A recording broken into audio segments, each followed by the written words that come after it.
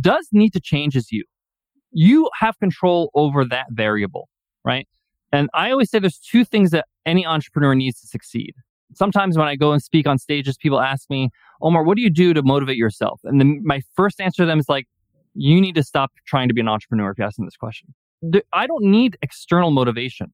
I don't know anybody who's made it in business or anything successful in life in general who doesn't want it bad, right? You think Kobe Bryant needed motivation and he was on YouTube watching motivational speeches so that he can get up and do his exercises and become a world-class athlete? No, he has an internal hunger. So if you want it bad, anything's possible. You'll figure it out. You'll learn what you need to learn. You'll take the courses. You'll read the books. You'll figure it out. Welcome to the Home Service Expert, where each week, Tommy chats with world-class entrepreneurs and experts in various fields like marketing, sales, hiring, and leadership to find out what's really behind their success in business. Now, your host, the Home Service Millionaire, Tommy Mello. Before we get started, I wanted to share two important things with you.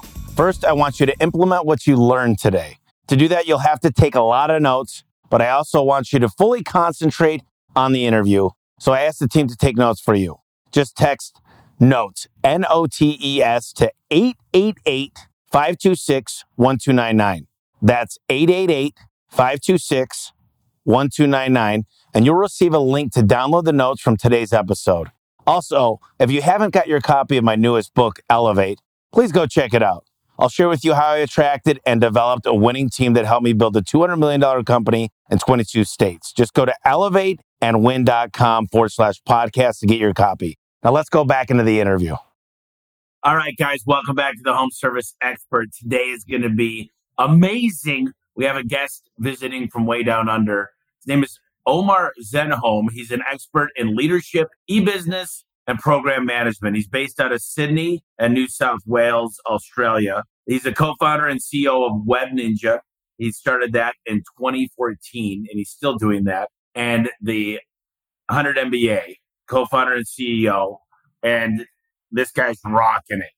He's the co-founder and CEO of Web Ninja, the host of the most popular podcast, the 100 MBA Show, which consistently ranks among the best business podcasts in over 30 countries with over 190 million downloads. From brick and mortar to e-commerce and SaaS, Omar learned the art of entrepreneurship from real-world success and failures, ultimately dropping out of Wharton's MBA program to build and manage his own companies. Now, though the 100 MBA Show and Web Ninja, Omar has made his business to help others learn, teach, and grow entrepreneurs. And I'm very excited to be on this podcast. How are you today? It's good to be here, Tommy, and congrats on all your success in your business, man. You know, it's one of those things where I tell people, I'm like, perseverance and focus, the one thing, Gary Keller, just focus on the one thing. And I tell people, the hustler had to die. I had to grow out of being a hustler and really learn how to manage people. It's crazy the growth you've had and the journey you've been on. I just would love to hear your point of view on why you started a podcast. Tell me about Webinar Ninja and where you're at today and where you're going. Yeah, sure. To go a little bit further back, my first career was an educator. I was a teacher. I was actually a high school, university teacher. I taught, 5 classes, 5 days a week. I was taught English as a second language. That was my career for 13 years. And it's funny because my dad was in sales, in car sales, which is typically what people think of sales. And I used to go to work with him when I was a kid. I used to work at the wash bay, and I used to just learn from him in the showroom. But I kind of always shunned away from sales because as a child, you see sales as this kind of up and down thing. One summer we're having a holiday or having vacation at Disney World, and next summer it's the backyard, right? So it's a little bit, scary as a child growing up in that environment. So I went into teaching. I thought it was stable. I don't want to go to the army. I don't want to be a doctor. I'll be a teacher. But as I was teaching in the classroom for about 10 years, I was side hustling. I was building businesses on the side. I was interested in the internet. This is circa 2002, so it's like very early on. There's no PayPal. There's no WordPress. There's nothing like that. It's really hard to build a business online. But I was still interested in these people that would just like create things out of thin air. This idea of entrepreneurship, and I started building some small things on the side as I was teaching. But eventually, I always say my frustration in my job and my lack of autonomy outgrew my fear of making that leap into entrepreneurship. So in 2012, that's when I kind of went full time and started the $100 MBA program. The $100 MBA podcast really just started out because I wanted to help other entrepreneurs who felt like they didn't know the basics of business, they didn't know how to get started. As simple as having like a profit and loss sheet, or knowing how to market or sale, or idea validation even, things that people feel like they kind of need a badge of honor, or sort of like a permission slip to start a business. I was like, you don't actually need to go to business school. They don't have a monopoly on the education. You can learn this on your own. And that's kind of where the genesis of the idea of the $100 MBA came out. We launched the podcast in 2014, August of 2014. And quickly we realized, that this has some traction because it was a different kind of podcast at the time. I thought I was late to podcasting in 2014, but I'm glad I started back then. But like you said, just a lot of persistence, a lot of just grit. I really wanted to produce a great show to help people out. I wasn't really worried about how I'm going to monetize this right now. I just wanted to create an incredible podcast to help other entrepreneurs. And I wanted to share my own journey, share my own findings, things I've learned, mistakes I've made, don't do this, do that. And quickly the show got traction. We won Best of iTunes, which is awarded only like 12 podcasts, Best of Apple podcasts every year. And that really gave us some momentum. And during that time, I was building my own software company, which is Webinar Ninja, which is a platform that helps people teach and present and sell their products and services online with live webinars, recorded webinars. Basically wanted to leverage any experience I had in the past from teaching and kind of use that in my own businesses, whether it's teaching on the podcast or creating a tool for teaching with webinars. And I didn't want to neglect my past because I felt like that was my differentiator. That was my maybe my advantage in the marketplace in some way. So yeah, that's kind of how it all started. Of course, I'm glossing over all the details. There are a ton of failures along the way. Every success I've had starts with a failure. So we can get into that if you'd like. Yeah, it's very, very impressive. I mean, I've had a lot of people on the podcast. I was actually, today's Wednesday, I was on Grant Cardone's podcast on Monday. And he asked me a really interesting question. And I want to ask you the same question. What's more important, sales or marketing? I would say marketing, because if people are not aware of you, if you have a great product and people know about it, I would say it would be marketing. Because if you have a great product, it'll sell itself. Now, obviously, sales is not it's one of my favorite things to study. It's not totally useless, but you have to advertise. You have to be out there. You have to be known. Otherwise, it's very hard to succeed. One of the biggest pain points for any entrepreneur is being ignored.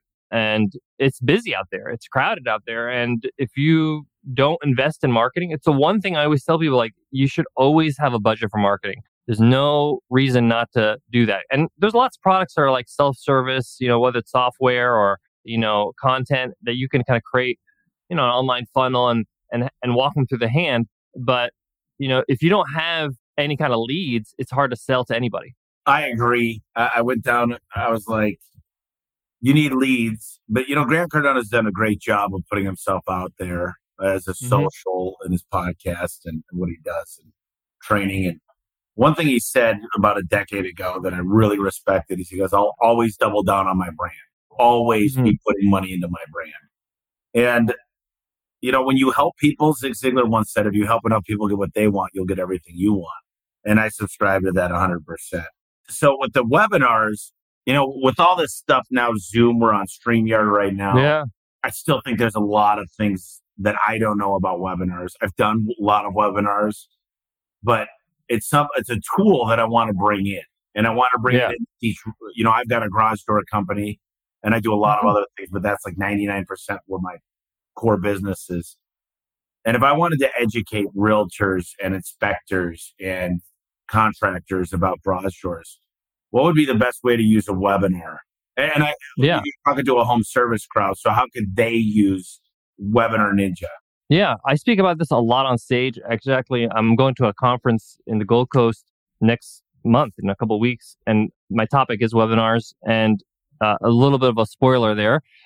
Anytime I talk about this topic, I say today I'm going to be sharing with you all the strategies and the best time to run a webinar and how to convert them and a great formula for you to follow and all that kind of stuff, right? But you're going to put that aside for a moment. We're going to get there. Don't worry, right? We're going to talk about it. all of this is irrelevant if you don't understand the whole reason why you're doing webinars. The whole goal of any webinar is to build trust with your audience. You have to use this medium. It doesn't matter what tool you're using, it doesn't matter what kind of copy you're using, all that kind of stuff. The whole reason why you're doing this is because you want to fast forward your trust building, process, because we only buy from people we trust, right? Whether it's, the latest iPhone because you bought an Apple product before, or you see that everybody's using it, so it's got to be good. So now you're trusting them, right? Webinars allow you to do this because it's as close as it's possible for you to be in person with somebody, because they can go back and forth, ask questions. A lot of people have just like simple buying questions, like, do you take Amex or something? Do you have some sort of warranty? Is there a way for me to get this delivered in a week? Whatever it is, right? And for you, it's a very simple thing. Like, of course, it's right on the website, but no one's going to, scavenger your website, right? So a webinar allows you to like take care of rebuttals very quickly and build trust with your audience, because most of people don't want to shop around. Most people just like, hey, this person looks legit. They solve the problem completely, what I need solving.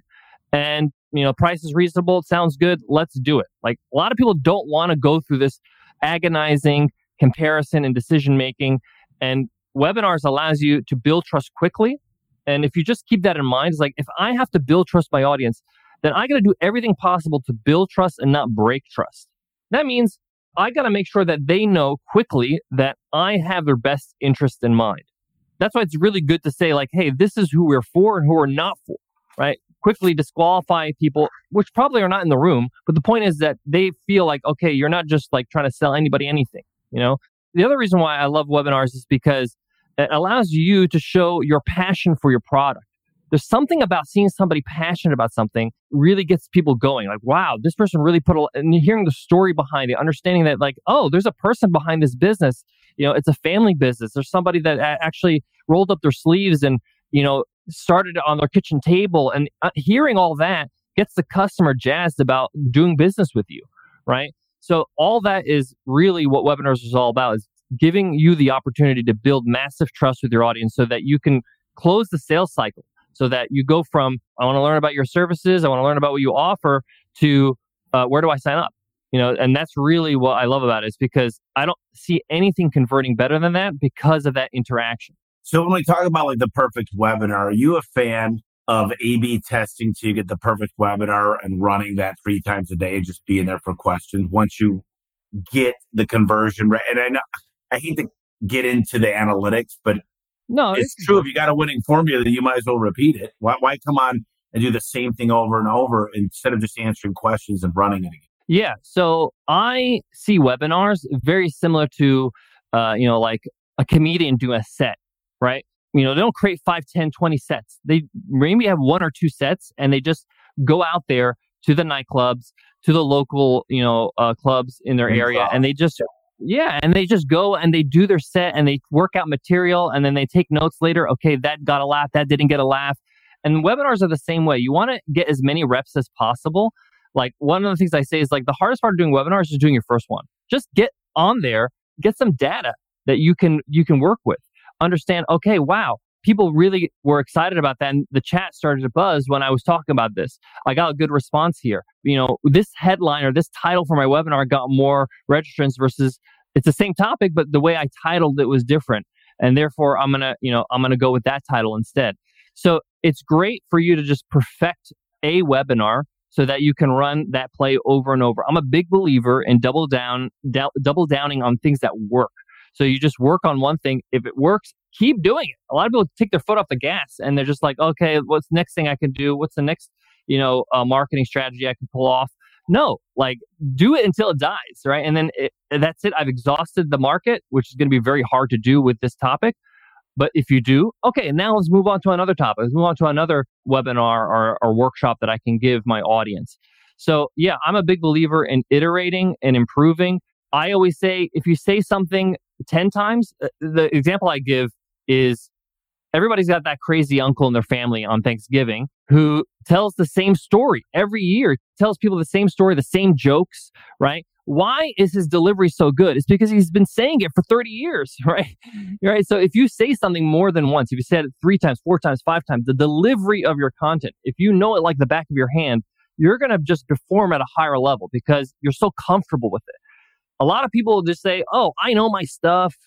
I'm an expert. I've been doing this for 20 years. My dad's been doing it for 20 years. I know this. It's in my DNA. That's great. I probably don't doubt that, that you know this. But do you know how to deliver it? That's a totally different thing. Do you know how to communicate it in a way that's engaging, that people understand, that gets people excited? That's what you need to work on the delivery. When I work on speeches or work on webinars, I spend maybe 1/3 of the time on the content, and then the 2/3 of the time, just rehearsing the content, making sure I know my beats. I know exactly when to stop, get them to think a little bit. If you have like a mic drop moment where you're going to give them like something like, wow, I never thought of that before, and you give them a fact, you give them a stat, like it's important for you to just to pause for a second and get them to think about it and get them to oh, okay, great. That makes sense.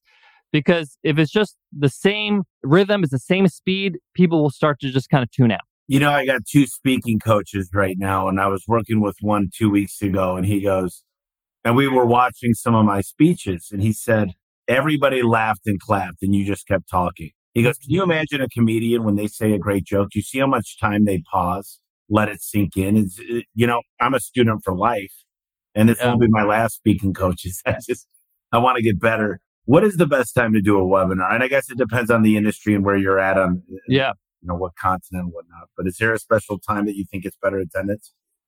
Yeah, we did a lot of research on this, and we have the number 1 ranking blog post on Google for this topic for that reason. And yeah, we go into details of time zones and your industry and all that kind of stuff. But there are some rules of thumb that everybody can follow. We stay away from Mondays and Fridays. Mondays, people try to catch up. And Fridays, people are tuning out. You have to remember, some people that are going to be attending your webinars are not business owners. They might be working for the company. They might be gathering information. They might not be as committed as you are on a Friday. So that's not the best time. So we recommend Tuesdays, Wednesdays, and Thursdays. We think those are the best days. And generally, between 10 and 3 is the best time in North America. 10 and 3, people have time to catch up in the morning, answer to whoever they got to answer, email inbox, all that kind of stuff. And they have some time either while they're eating their lunch or before their lunch or whatever it might be. 10 to 3 is a sweet spot, is what we look at. I often run the same webinar back to back in 2 days, just so because I have a global audience and I like to cater to North America and Europe. And then I cater to Australasia, Australia, New Zealand, and Asia the next day at a different time. So that way I'm catering to both of my audiences and making sure I capitalize on it. It's interesting that I find that the retention for webinars and the engagement in webinars has really gone up big time in Europe. And Europe has has been a little bit behind the US when it comes to, attending webinars, workshops, the marketing side of things in the internet world, but they're really attentive. They're really asking questions. They're there as if it's a call like we're having right now, much more so than the US these days. I think the US, sometimes they'll have it in the background. They'll jump in when it's important, things like that. How long should a webinar, I was going to say podcast, and I'm going to come to that next. But. Yeah. So what I recommend for those who are starting out is to have all your content as if you're going to run your webinar for 45 minutes. Why do I say that? It's because 100% you will go over. You are not ready to be that precise yet. It's hard to get that kind of content and be that good at knowing your timing that you do it right on the minute. If you're a beginner, do 45 minutes. That way you can finish in an hour. So like the actual time for the webinar that you're allotting to the audience is an hour. And that would include your content, your Q&A, any kind of call to action or offer you're going to be doing towards the end or at any time.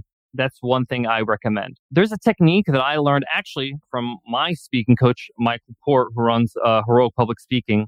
And he does a lot of webinars. And one of the things he does when he's selling something, I love this technique because it's incredible, is he runs a webinar back to back, same time, but one day after the other. The reason why he does this is that he makes the first webinar full workshop where it's just like, you're going to learn how to do X, Y, Z. His expertise is public speaking. So he says, he talks about scripting, for example, like when you're scripting your speech, this is what this webinar is about, right? And this is not a sales webinar whatsoever, right? So when they're going through the workshop, a lot of people are going to ask questions like, so, how do I know how to do XYZ? And they'll be like, well, that's actually in our program, but we're not going to be talking about that today. We have a webinar tomorrow demoing our program. If you'd like to attend that, you're automatically going to be registered for it. You're going to get a link. Okay, great. So it lets people just relax a little bit, learn, focus on the workshop, get the value, all that kind of stuff.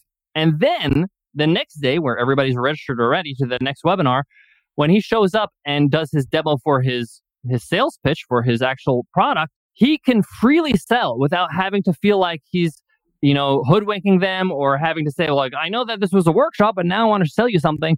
They're going in knowing they're being sold. And then you got buyers in the room, which is an incredible strategy to kind of just have break it up. Maybe you want to do like a 30-minute webinar that's a workshop, and then tomorrow you do the sales pitch for 30 minutes.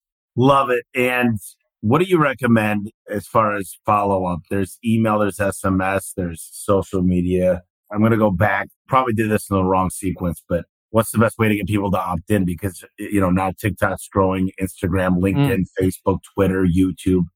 And then you've got email marketing, and now SMS is becoming a real thing as long as you're getting real opt-ins. Right. So when it comes to registration, the best paid advertising that we've seen work for webinars is Facebook lead ads. So this is where they actually opt in for something right on Facebook. They don't leave Facebook. And that way it's easy to see the conversion because of all the different, blocking of tools and iOS and all that kind of stuff. So you can offer something in this ad like registering for the webinar and say, hey, we have this live workshop, get them to register. And then you can get an EA, or you can just use a tool like Zapier or something like that to zap those leads into the webinar registration. So that way they're registered to the webinar. And that will get you the lowest cost per lead for the webinar. And I even take a step further because, I've been doing this for so long. It's okay for me to go a little long tail. I get them to register for something completely different on topic, but maybe like a workbook or, a guide, or even like a 30-minute workshop or video or something like that, or a template. They get on my email list, and then with an automation sequence, I invite them to the next webinar. And then they go on my webinar. It allows me to have a low cost per lead. It depends on your audience when it comes to SMS.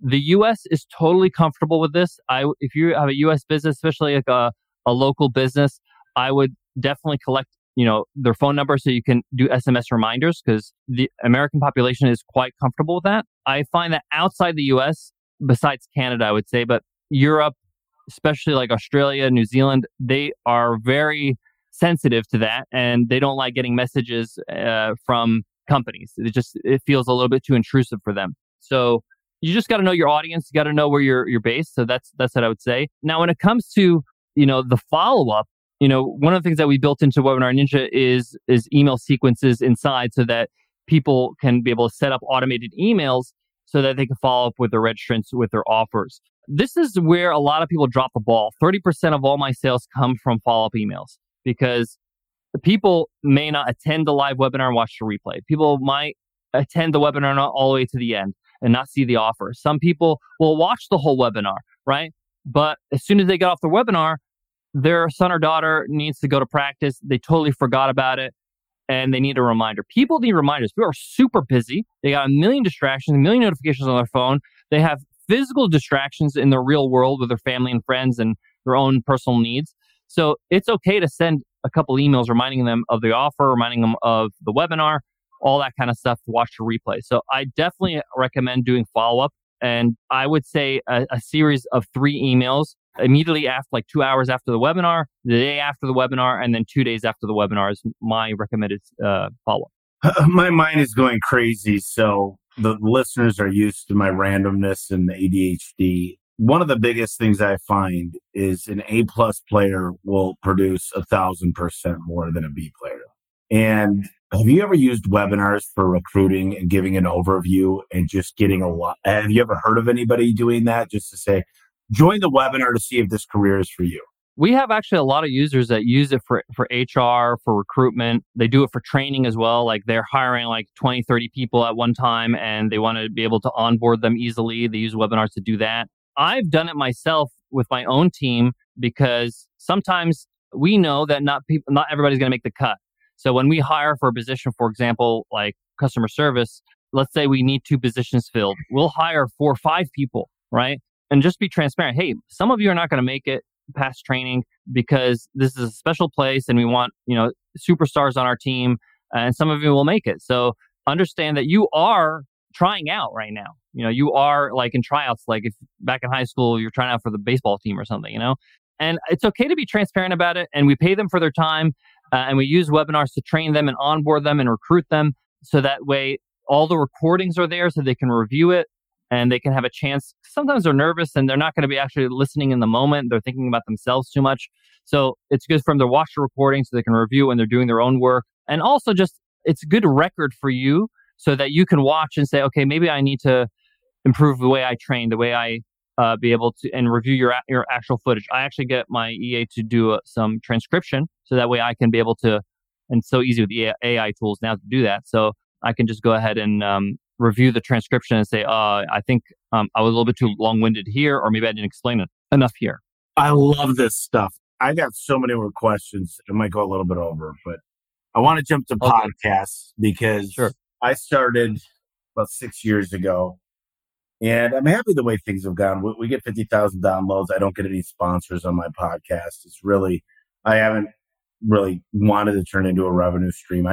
This kind of stuff, this is a podcast that I'm here asking questions, learning as a home service guy and learning about tools. If I want to have a CFO, like the best in the world at home service, they'll come on the podcast. But if I'm really looking to grow my reach, 190 million downloads, the $100 MBA show. Like, if you had to give me 3 tips outside of the box, obviously there's some things that I guess would be international, but if I want to grow the following and just deliver more value. So I've been running the podcast for 9 years, and let's break it up into 3 phases. Like the first 3 years, how I marketed was different than the next 3 years, and the last 3 years I've run the podcast. So the first 3 years is just brute force guerrilla marketing. Like I would just try to get as many subscribers and listeners as possible. I would go to every meetup, every conference I can go to. I would get on any podcast that would even, I didn't care if they had 5 listeners. I would just go and show up and be a guest on their podcast and try to get those 5 listeners to be listeners of my podcast. Basically, I would just leverage my time in the worst way possible so that I can get as many listeners. One of the out-of-box things that I did, a lot of people, they look at our podcast and they see the success and they don't realize, I rolled up with my sleeves big time, and they don't even believe the story. But, at the time I was living in San Diego, and we launched a podcast. This is like maybe 3 months into the podcast. The listeners are starting to grow. But, I wanted to get people that are thinking about starting a business and always wanted to start a business, but don't know how to get started. And our show would be perfect for them. So Nicole, who's my wife and my co-founder, we just loaded up our cooler, our little roller cooler that we'd take to the beach, with ice and a bunch of soft drinks. We went to the boardwalk in San Diego. We had a whiteboard with us, and we just wrote on the whiteboard, free cold drinks for iTunes Love, right? Or at the time, podcasts were on iTunes. So iTunes Love, right? And people will be like, what is that all about, right? And we're like, oh, we have a podcast called The $100 MBA. Do you know what a podcast is? 2014, remember? No, what is that? Open up your phone. See this app is podcasting. Okay, great. Awesome. And I just have one-on-one conversations with people, 5-minute conversations. This is my podcast. It's called The $100 MBA. It'll help you start your first business if you want to start your first business. Give it a listen. If you like it, give us a 5-star review. If you don't, you can just delete it. Don't worry about it. And they'll be like, oh, they hear about my story and whatever. And like, really? I could just take whatever I want from the cooler? Yeah. Like we had lemonade and root beer and all that kind of stuff, right? And it was just like, I wanted to talk to people that I would be talking to on the podcast. I want to understand their pain points and what they're struggling with and what's stopping them from starting a business and what their fears are. But more importantly, I was just trying to get the word out about my podcast. And things like that maybe are not like super scalable, but there's something about hitting the pavement and talking to people one-on-one that just allows you to understand that this is what business is. It's hand-to-hand combat. It's you going at it and understanding that, hey, even if I just get one more listener's day, that is momentum. If I get 2, 3, 4, 5, at the end of the day, like we spoke to like over 100 people, which was incredible. And it was just a great time. We're out in the sun. It's the beach. I could have spent my, Saturday morning in worse ways, So those are some of the things I did like almost on a regular basis, like every week, just trying to reach out to people, talk to people, figure out how I can influence them or help them with the podcast. What's great about a podcast is it's free. Like, you're not selling anything. You're actually just giving them free content to help them in their life or their business. One of the things I really focused on is try to get on other podcasts, like I know that you do. And I just did that on Hyperdrive my first year. I got on 50 podcasts. I just really tried to get as many podcasts as possible. I basically looked at the top 500 podcasts in my genre, which is business. And I said 500 podcasts. I just went all the way to the bottom. I started from the bottom to the top. And that way, when I get to, let's say, podcast number 200, I could say I've been on all these other podcasts. These are some of the samples of me speaking, so you can know that I'm not a fool. And it just allows me to have a bit of credibility. Also, I think it's a blessing in disguise to start out small and talk in front of smaller audiences, because you're not good enough yet, right?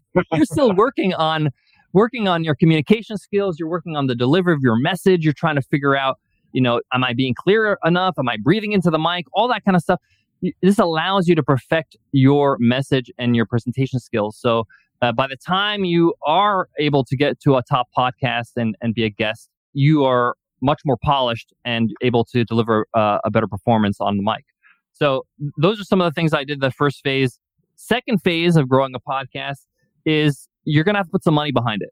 So one of the things I did is same mentality of like, how do I tap into these communities and try to influence to get people into my podcast? And that is basically sponsoring other podcasts, because it's easier to convert people if they're already listening to podcasts. So I'd go to smaller podcasts that have maybe, 500, 1,000 downloads a month in the same, kind of genre of this business, and say, hey, I'd like to sponsor your podcast for like the next 6 months. How much is that going to cost me? And it'll surprise you. People are like, oh, give me $2,000. Great. Awesome.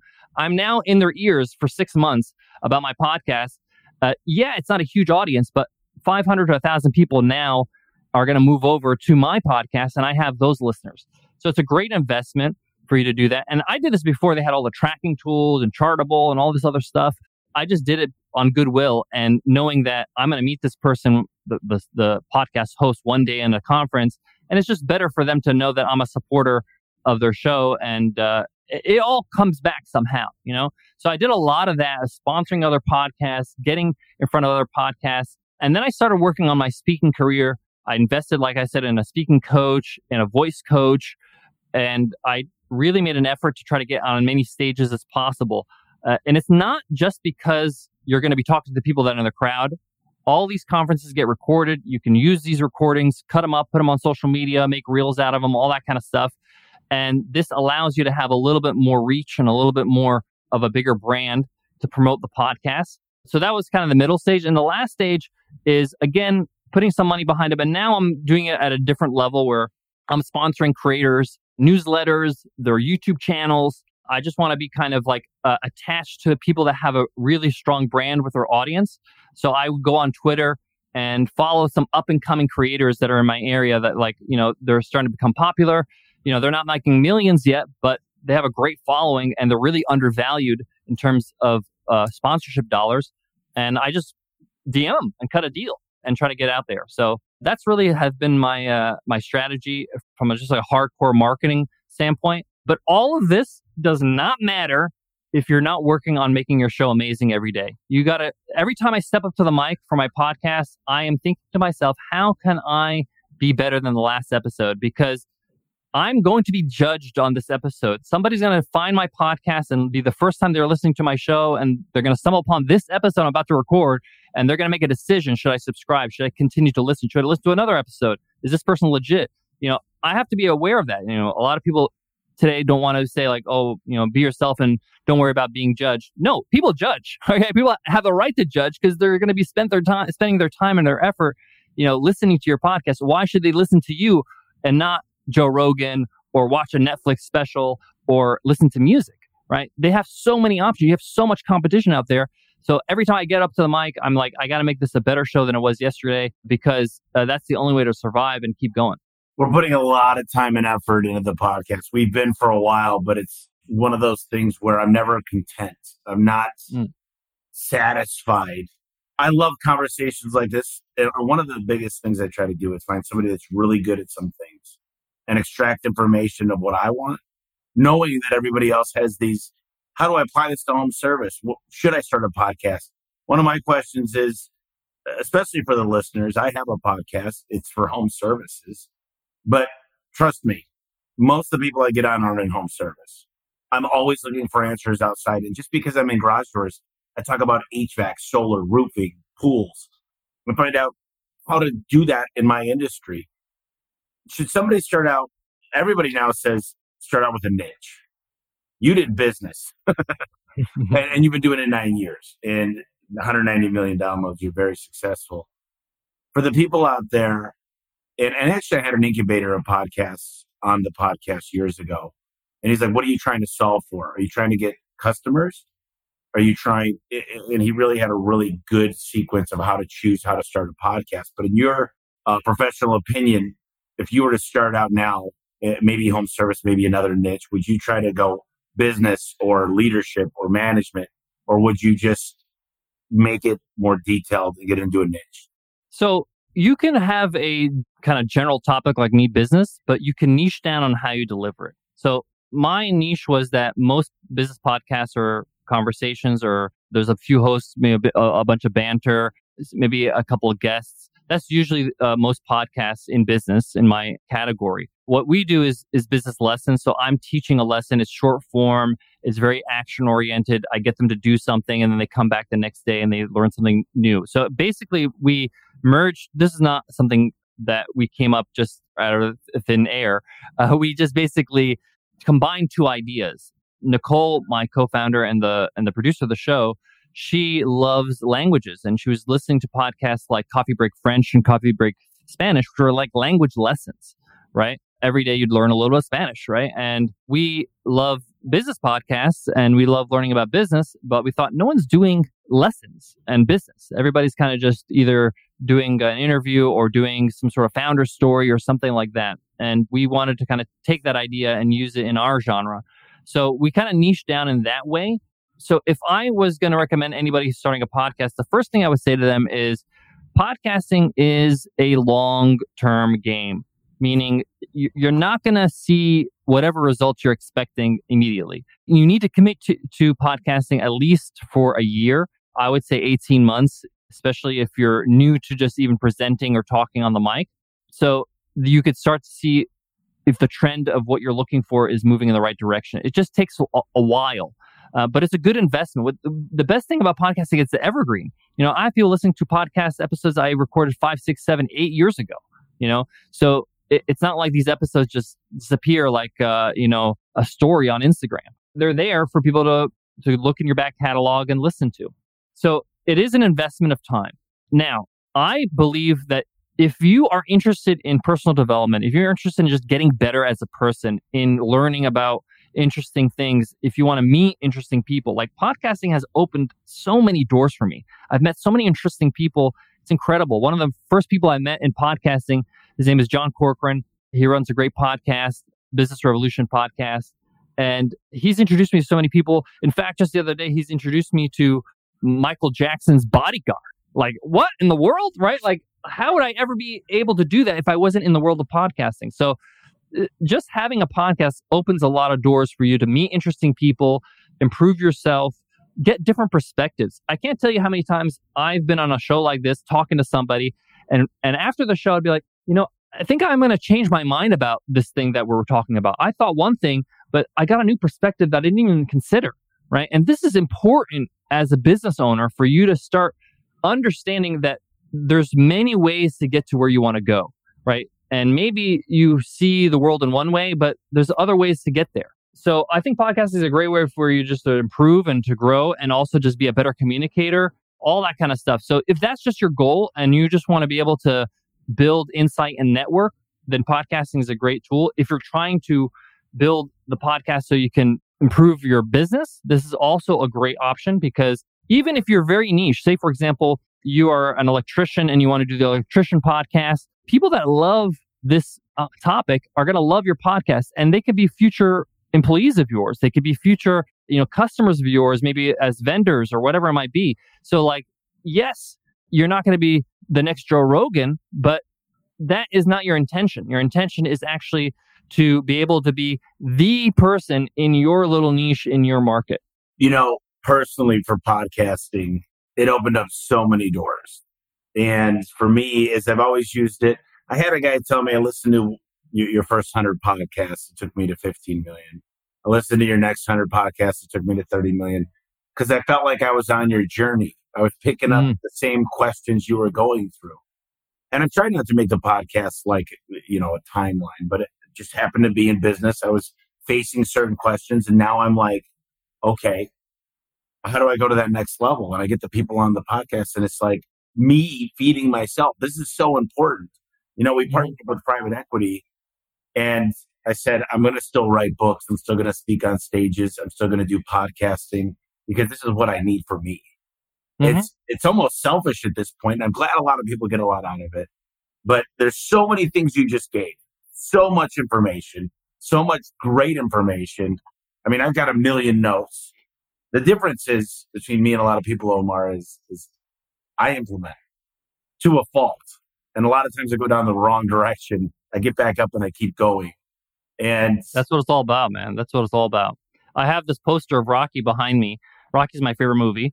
And it's because Rocky didn't have a motivational coach. He just understood that life is about moving forward. It's about doing the things that are painful despite your fears, despite you're feeling tired, despite the fact that everybody thinks you're a loser, right? He's got his hands up at the top of the stairs in Philadelphia.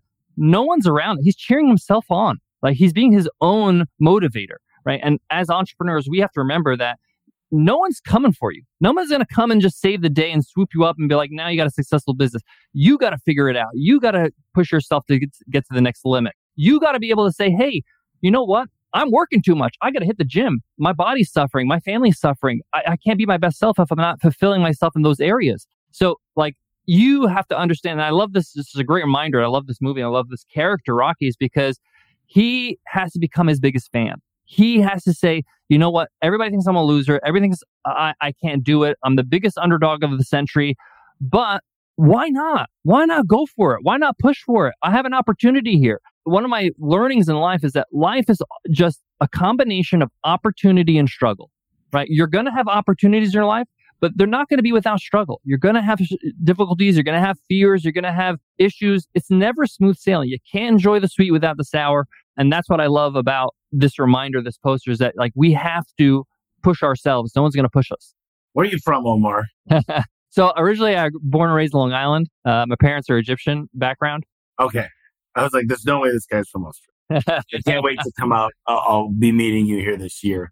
I got 1 million questions, but I'm just curious. So you've been podcasting for a long time, and there's so many people out there, they get into business for freedom, right? They get into business because they're sick of working 9 to 5, watching the man at the top make all the money. And my life, since I started a business, and I started mowing lawns when I was 8 years old and shoveling snow, it's not been an easy road. It's full of sacrifice. It's full of long hours. I think I can give you 10 things. They don't delegate well. They're poor time management.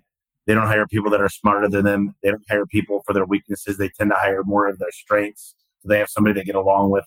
They're underfunded when they get started. They don't have any clue what financial statements are. And I can go on and on. And a lot of people think it's going to be, man, if he could do it, I could do it. And it's true. And I tell people, I'm just a dude from Detroit.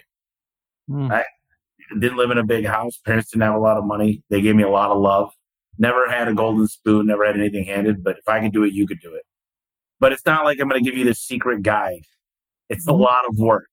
That I can tell you how to get a six pack, but you got 6 times more likelihood. 6 times more likelihood to be a millionaire than have a six pack in the United States of America. Wow, I like that. And I'm just curious for those out there that are struggling, and trust me, right now, it's more than ever. Interest rates are up. The lead volume is so far down from where it was during COVID. We were deemed essential as home service people. We had record years. And people are like wondering what's next, what's going on. And a lot of people say what's going on in Ukraine, Bidenomics, blah, blah, blah, blah, blah. Yeah. But what do you tell people? I mean, you've been doing this a long time. You've listened to a lot of people. So. Yeah, one of my favorite quotes from Jim Rohn, who's like the father of personal development, is like a lot of people asked him, what is the next 10 years are going to be like? And he says, I know exactly what the next 10 years are going to be like. It's going to be very similar to the last 10 years. Nothing really changes in the world. There's going to be struggles. There's going to be difficulties. Things will change politically. Things will change economically. This happens every generation, happens to everybody, whether it's wars, whether it's economic disasters, whether, we didn't go through a world war. We went through COVID, but we didn't go through most people go through some serious stuff in their lifetime, right? So this is just par for the course. What does need to change is you. You have control over that variable, right? And I always say there's two things that any entrepreneur needs to succeed. Sometimes when I go and speak on stages, people ask me, Omar, what do you do to motivate yourself? And then my first answer to them is like, you need to stop trying to be an entrepreneur if you ask them this question. I don't need external motivation. I don't know anybody who's made it in business or anything successful in life in general who doesn't want it bad, right? You think Kobe Bryant needed motivation and he was on YouTube watching motivational speeches so that he can get up and do his exercises and become a world-class athlete? No, he has an internal hunger. So if you want it bad, anything's possible. You'll figure it out. You'll learn what you need to learn. You'll take the courses. You'll read the books. You'll figure it out if you want it bad enough, right? And wanting it bad, when I say that, I'm not just saying this is like this bravado and just, it can mean something for you. Maybe want it bad for you is like, I'm sick and tired of being strapped for money. I'm sick and tired of having late payments on my bills. I'm sick and tired. Frustration is a great motivator, right? I'm sick and tired of being behind on my promises to my family and telling them that, next year we'll buy a house. Whatever it is, you got to find your why. You got to find your thing that's going to motivate you to I got to figure this out, this equation of business or success in my life, right? So that's number one. You got to want it bad, right? Number two is you got to understand that if you want to build a great business, you have to be a great entrepreneur. One of the things I love doing is reading biographies. I love reading, the story of Phil Knight, the founder of Nike, and his book Shoe Dog, or, Elon Musk, or whatever it might be. The reason why I like reading these books is because I read them and I realize, wow, this guy ate glass for 20 years before he saw a dime. Am I willing to do that if I want to build the next Nike? Am I that kind of person? Like the person that builds that kind of company is not the same person that builds, the local pizza shop, right? So you have to change. You have to become better, right? So usually when your business is not growing, it means that you're not growing. You need to level up so you can make better decisions. You can make better hires. And this is what's so confronting about business is that there's no bull. Like you can't escape it. It's so honest, right? So for me, this has been one of the things that have been the biggest struggle for me. It's because I had to come to terms that I'm not good enough to build the business I want right now. I need to get better. I need to figure out, I got to hire some help. I got to, get a coach. I got to, expose myself and be around people that are interesting and are doing crazy, amazing things. One of the things I do is I actually go on vacation with people that are a few levels higher than me. So I could be like, shoot, I need to get to this point where this guy's, paying $500 for a dinner, no problem, right? Like these are the things you got to do in your life sometimes to just come to terms like you're not what you need to be right now. You need to get better. You need to improve. And it's very confrontational and it's not for everybody, but that's what business is about. Or you could just stay where you are and you can keep your business where it is. But one thing I learned about business is that there's no stay season business. You're either growing or you're dying. It's a lot of people are like, oh, Jeff Bezos, he's greedy. He has no choice. He has to keep growing, right? Otherwise, it's going to die. He's going to get eaten by some competition, right? That's just the nature of commerce, right? Now, we can get into the details of how much money and all that stuff and the way he's treating people. That's all irrelevant. The point is that he has to either grow the business or it will die. So either it's going to exist or not. So this is how you got to see your own life and your own business. And you also got to know when to cash out. This is another thing a lot of people don't talk about. You got to know when to just say, you know what? Time to fold them. Kenny Rogers, right? The gambler, right? When it's time for me to say, I did what I got to do. This is enough for me to sustain myself in my business. Time to sell my business. Time to downsize my business. Time for me to turn into a lifestyle business. Because everything has limits, including your life, right? So you got to think, I'm 40, I'm 50, I'm 60. How long am I going to be doing this for? Maybe I need to start thinking about who's going to take over. You can still own the business, but have somebody run it for you. But you got to think about, when is it time for me to just say, all right, now I got to focus on other areas of my life. I've built a great empire and a great business. I've achieved all my goals and my dreams in that area. What about my health? What about my family? What about my community? What about my spiritual health? What about all that kind of stuff that we probably haven't focused on for a while? And you're going to find yourself malnourished in those areas. So I always think that you also got to think about not what right now you got to do, but what do the next stages look like, and when is it time for me to fold them? Very, very hard for a true entrepreneur. And I say a true entrepreneur. We like building. We're never content. I don't talk about football. I don't go, I have a lot of fun. We do a lot of cool stuff with the group. And I genuinely want to sit down and talk about business. And it excites me. And it's in my DNA. And I tell everybody, and man, I was wrong. I'll tell everybody now, you build a company to sell it for the most part. And even if you don't plan on selling, it needs to look like it's in. People say, I'm not selling now. Who cares if my financials are screwed up? I'm not selling now. Who cares if I got a bad culture? Build a business that's sellable at any time, because you never know what tomorrow's going to bring. And I'll tell you this, if you could, maybe I'm wrong about this, but from my experience, it's been the real freedom comes from selling and knowing that that's not the end of your life, the end of your chapter. Well, A1 Garage Door Service will always be in my DNA. I'll bleed A1. My face is on the side of the truck. But I went through a process. I retained almost half of the company. And you hear the horror stories of PE and this and that. And I'm a capitalist. And I believe Elon Musk and Bezos, they should continue, because they're providing a lot of jobs and a lot of people are paying taxes. They're keeping the economy going. And that they're innovative. But why wouldn't somebody build a company that they could sell? It's scary because you got to judge yourself. One of the best exercises you do is you sit down for a day and you pretend you're buying your own business. If you bought your business today, what would you change? What would you do? What are the first hires you'd make? What are the first fires you'd make? Right? If you had to fire everybody on your team right now, who would you rehire and who would you not rehire? Right? These are great questions to ask, because I like that. Because you could then transform your business because you're seeing it from a different perspective. And not only like you've mentioned, like build your business to sell. It's also great to do that because if you ever want to raise capital, it's essentially the same thing. They want to see the books. They want to see if this is worth investing. Is it worth for me to raise capital? Even if you're looking to get a loan, even, like just to have your business in good shape so that you can easily like hand it over and say, hey, I'm proud. I built a great well-oiled machine and I have everything in order. It's a hard process to do that in your business, is just to clean things up, because when you're starting out, you're just kind of like running, as you're putting your clothes on, you're just kind of like, how do I get this going and how do I make money and how do I make a profit and all that kind of stuff. So you're just really kind of doing all that. And then you got to go back and visit those days and all those documents and clean things up and just make it all work. So it's very healthy to do that. And the reason why people don't do it is because, one, it's a lot of work. Two, it's scary to kind of have to put yourself to that standard and judge yourself and say, hey, my business is not good in this area. I need to clean it up. Right. And one of the things I always recommend is that, like, most of the people will not do something they need to do because it's painful.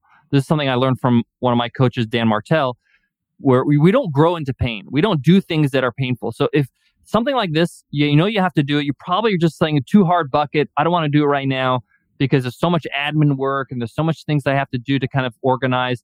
Then if you know that, just hire an administrator, hire an EA, a part-timer. Be like, hey, I need you to organize, make sure we have this in order and this in order and this in order. Train them a little bit, get them to do all the admin for you so you don't have to kind of worry about it, and then check on their work. The point here is that get them sign a NDA, that's fine, but the point is that, you got to figure out a way to do the hard things, even if it means like hiring somebody to do the things that are painful for you. Otherwise, you're just building something to basically pay your bills. You're creating a job for yourself, really. You're not building an asset. And building an asset is the name of the game in business, so that you can have these assets, you can leverage these assets in a lot of ways, and then eventually have an exit. I've really pushed for a lot more of my teammates and coworkers to get an executive assistant. The problem is some of the most advanced, gifted individuals, it's not even a delegation problem, it's a trust issue.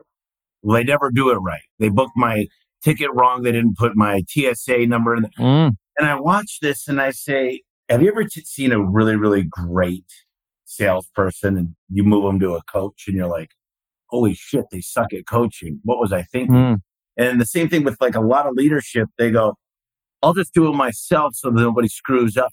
And I'm okay. I've been very content with people not doing something right as long as they learn from it. right. And right now I have an executive assistant. I've got a personal assistant and a chief of staff coming on. So I have 3 people that just work on me. Michael Right. Jordan had 4 coaches. I've got a lot of coaches. And literally, like, I'm always learning and I'm literally like observing my team and just giving them a help here or there and giving them a resource. And I always tell Right. people, millionaires, they cold plunge, they get up really early. I mean, I've been doing a lot of this stuff too, but millionaires are hard workers. They pray every day. They show up for dinner.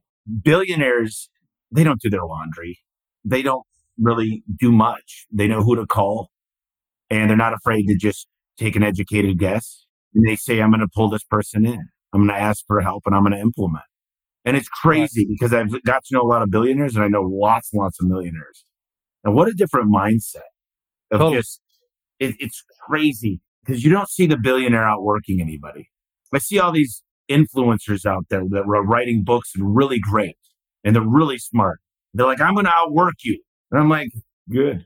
I'm going to out-delegate you. I don't want to work 24/7. I never brag about burning the midnight oil. That's not one of my, what does outworking one person mean? 800 employees, if there's 70% of me, that's 56,000% of what I could do. Exactly. And I It's think just people pure math. really get help. My superpower, I don't want to ask you what yours is. My superpower is asking. ASK. Always ask. Yeah. I'm not afraid to ask. I'm not afraid that the answer is a no. I never get offended if it's a no. I ask all my advertisers if they'll do this for me, if I do this for them. I just ask. I say, can you introduce me to these people? Can you do this? Somebody asked me yesterday on my podcast during the Q&A, which is my favorite thing to do, is they said, how do I become number one in this niche? And I don't remember the exact question. And I said, there's 50 states in the United States. Go find the next door state next to you that'll never compete with you. Find the top person on Google organically or on pay-per-click or on LSA or GMB or whatever.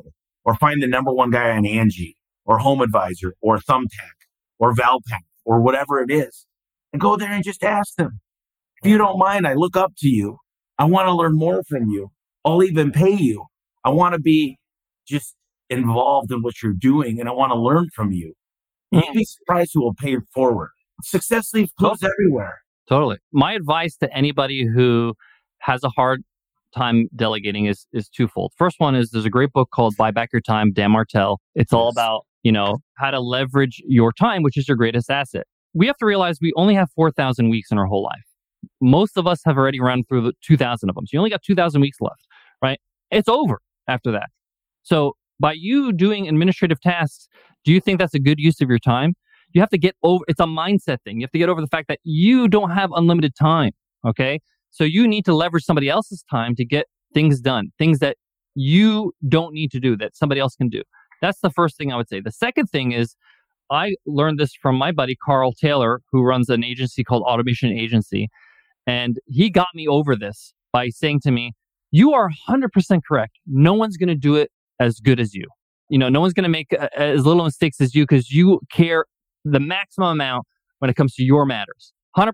But you need to accept the fact that it's healthier and better for somebody else to do the work, even if they do it up to 80%. That means 80% of the time, if they do 100 tasks a week, that means 80 of those tasks are off your plate. 20 of them, they screw up. Who cares? 80 of them are done, right? You would have to do all those 80 tasks. And it just unlocked my brain. I just got to be okay with 80%. 80% is fine. And if they screw up, it's a teaching moment. It's a learning moment. It's a chance for them to learn and for me to coach and to train and get them moving on so they don't make the same mistake over and over. If they make a mistake again, right? If they make the same mistake again and again over and over, that means they're not learning. And you got to be okay with firing people, with saying, hey, you're not a good fit. I got to find the next person. A lot of people resist this because they're like, oh, I got to train somebody new, and da-da-da-da.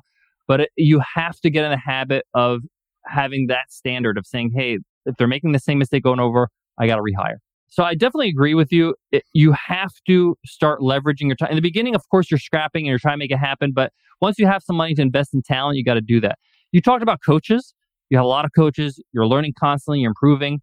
I always say this is the best investment you can make in your business is investing in yourself, because you always take that asset with you. Your skills and your knowledge, you always have. You sell your business, you still have your skills and knowledge, right? You go bankrupt, you still have your skills and knowledge, right? People go to prison and come out of prison and they still know how to do business because they did it on the streets, right? The point is that like, this is a great asset you can never get rid of and never be taken away from you. It's amazing because it's yours, tax free, which is great. So it's like, always invest in yourself, always invest in your knowledge and improvement, and just start enjoying being a lifelong learner, understanding that as good as I think I might be right now, I know in 10 years, 50% of the things I know and believe today are going to be wrong. I know I will say to myself 10 years from now, because I know 10 years ago, I was wrong about half the stuff I thought I believed in or thought was true or thought the right way to do something, right? So that keeps you humble when you're learning, keeps you humble, understanding like, I'm learning, I'm improving. Probably I'm going to move up a level in 10 years and I'll be wrong about these things, but it's okay. I'll pivot, I'll improve. And I love what you talked about with the billionaires.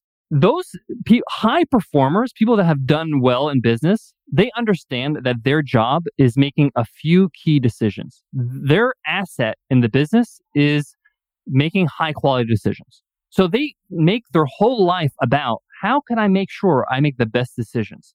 Whether it's advisors, whether it's getting coaches, whether it's going to the gym, getting some sunlight in the morning, having breakfast on the balcony, whatever it is that inspires you to make better decisions. Because at the end of the day, your decisions are going to influence the business in a big way. It's going to impact you in a big way.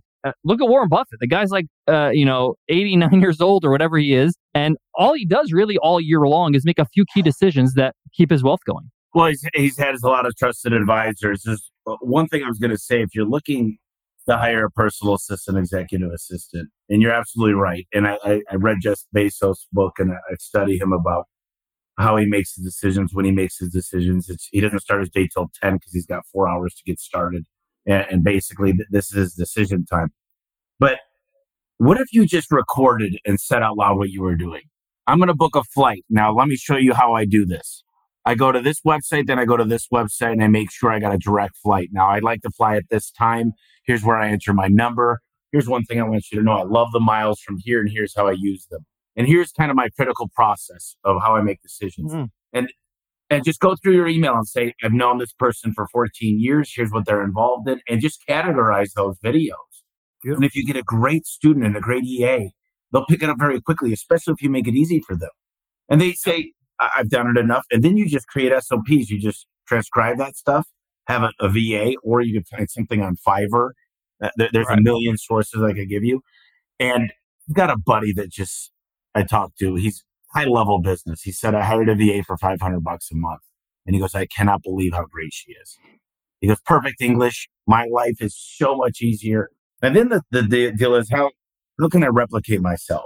What is something only I could do? I'll tell you the only thing that could come from me is when I praise somebody. Because I'm not going to have my EA call somebody and say, Tommy's happy with you. I think it means something for me to take the time to do that. And when I have to have a one-on-one and truly be there. But everything else, pretty much, and I always look at what else could I delegate? And like, I have a housekeeper and we're frustrated with a few things. And I'm like, it's our fault. If she doesn't do the stuff right, did we train her? Do we expect her to be Nostradamus and figure stuff out? And that's the one thing is like, I make manuals and standard operating procedures and checklists for the easiest things. And I've always said, there's either no system, the wrong system, or the third one, which is the most important. The current system is not being followed. And that falls on you. And you got to take complete ownership of that. Totally true. I learned this from Derek Sivers, who wrote a book, Anything You Want, which is this idea that when you build a business, you're building your own utopia, or you're building your own perfect world, and you get to make the rules. So one of the things that he created a company called CD Baby, was the first kind of online e-commerce store where independent music producers and the musicians would send their music to him and he would sell it on the site and they would send the CDs out to the customers. So he literally had a physical warehouse office, and every time somebody had asked a question, hey, Derek, how do I do XYZ?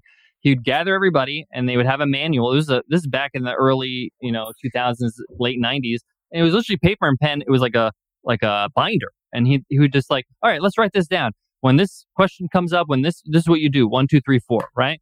And then the next time somebody asks a question, hey, how do we do this?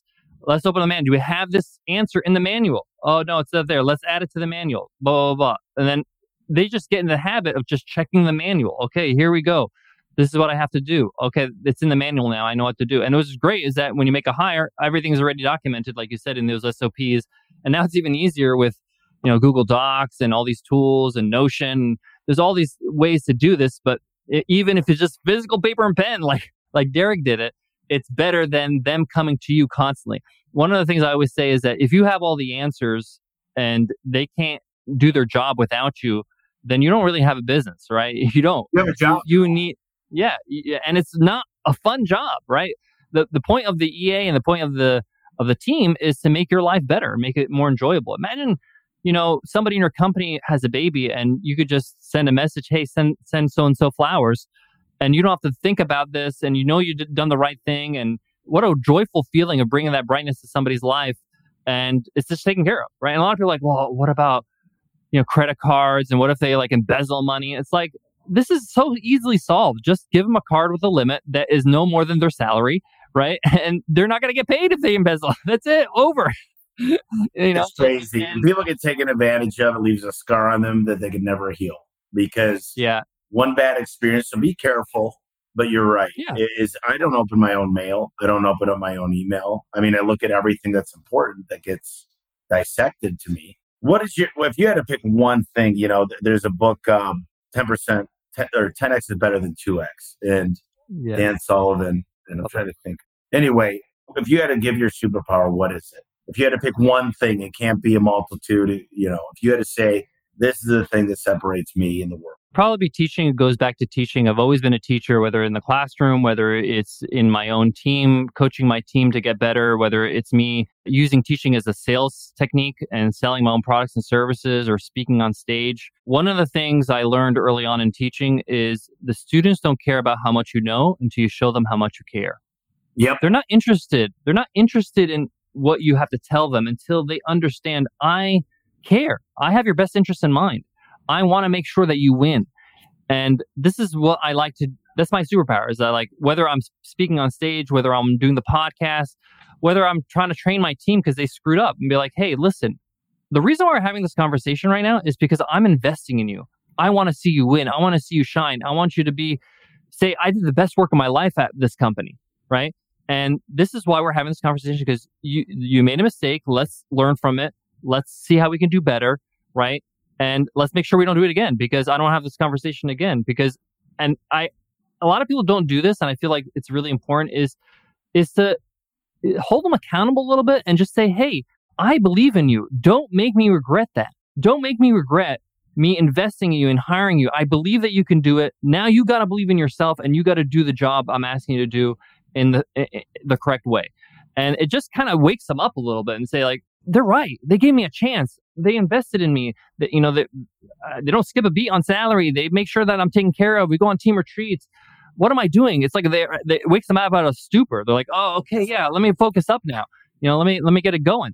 And sometimes you're gonna have to do that every once in a while, every year or so with employees, because again, I can't expect them to want it as bad as I do or care about the business. They don't own the business. They're not building the legacy, right? What they're doing is they're building their own career through our business.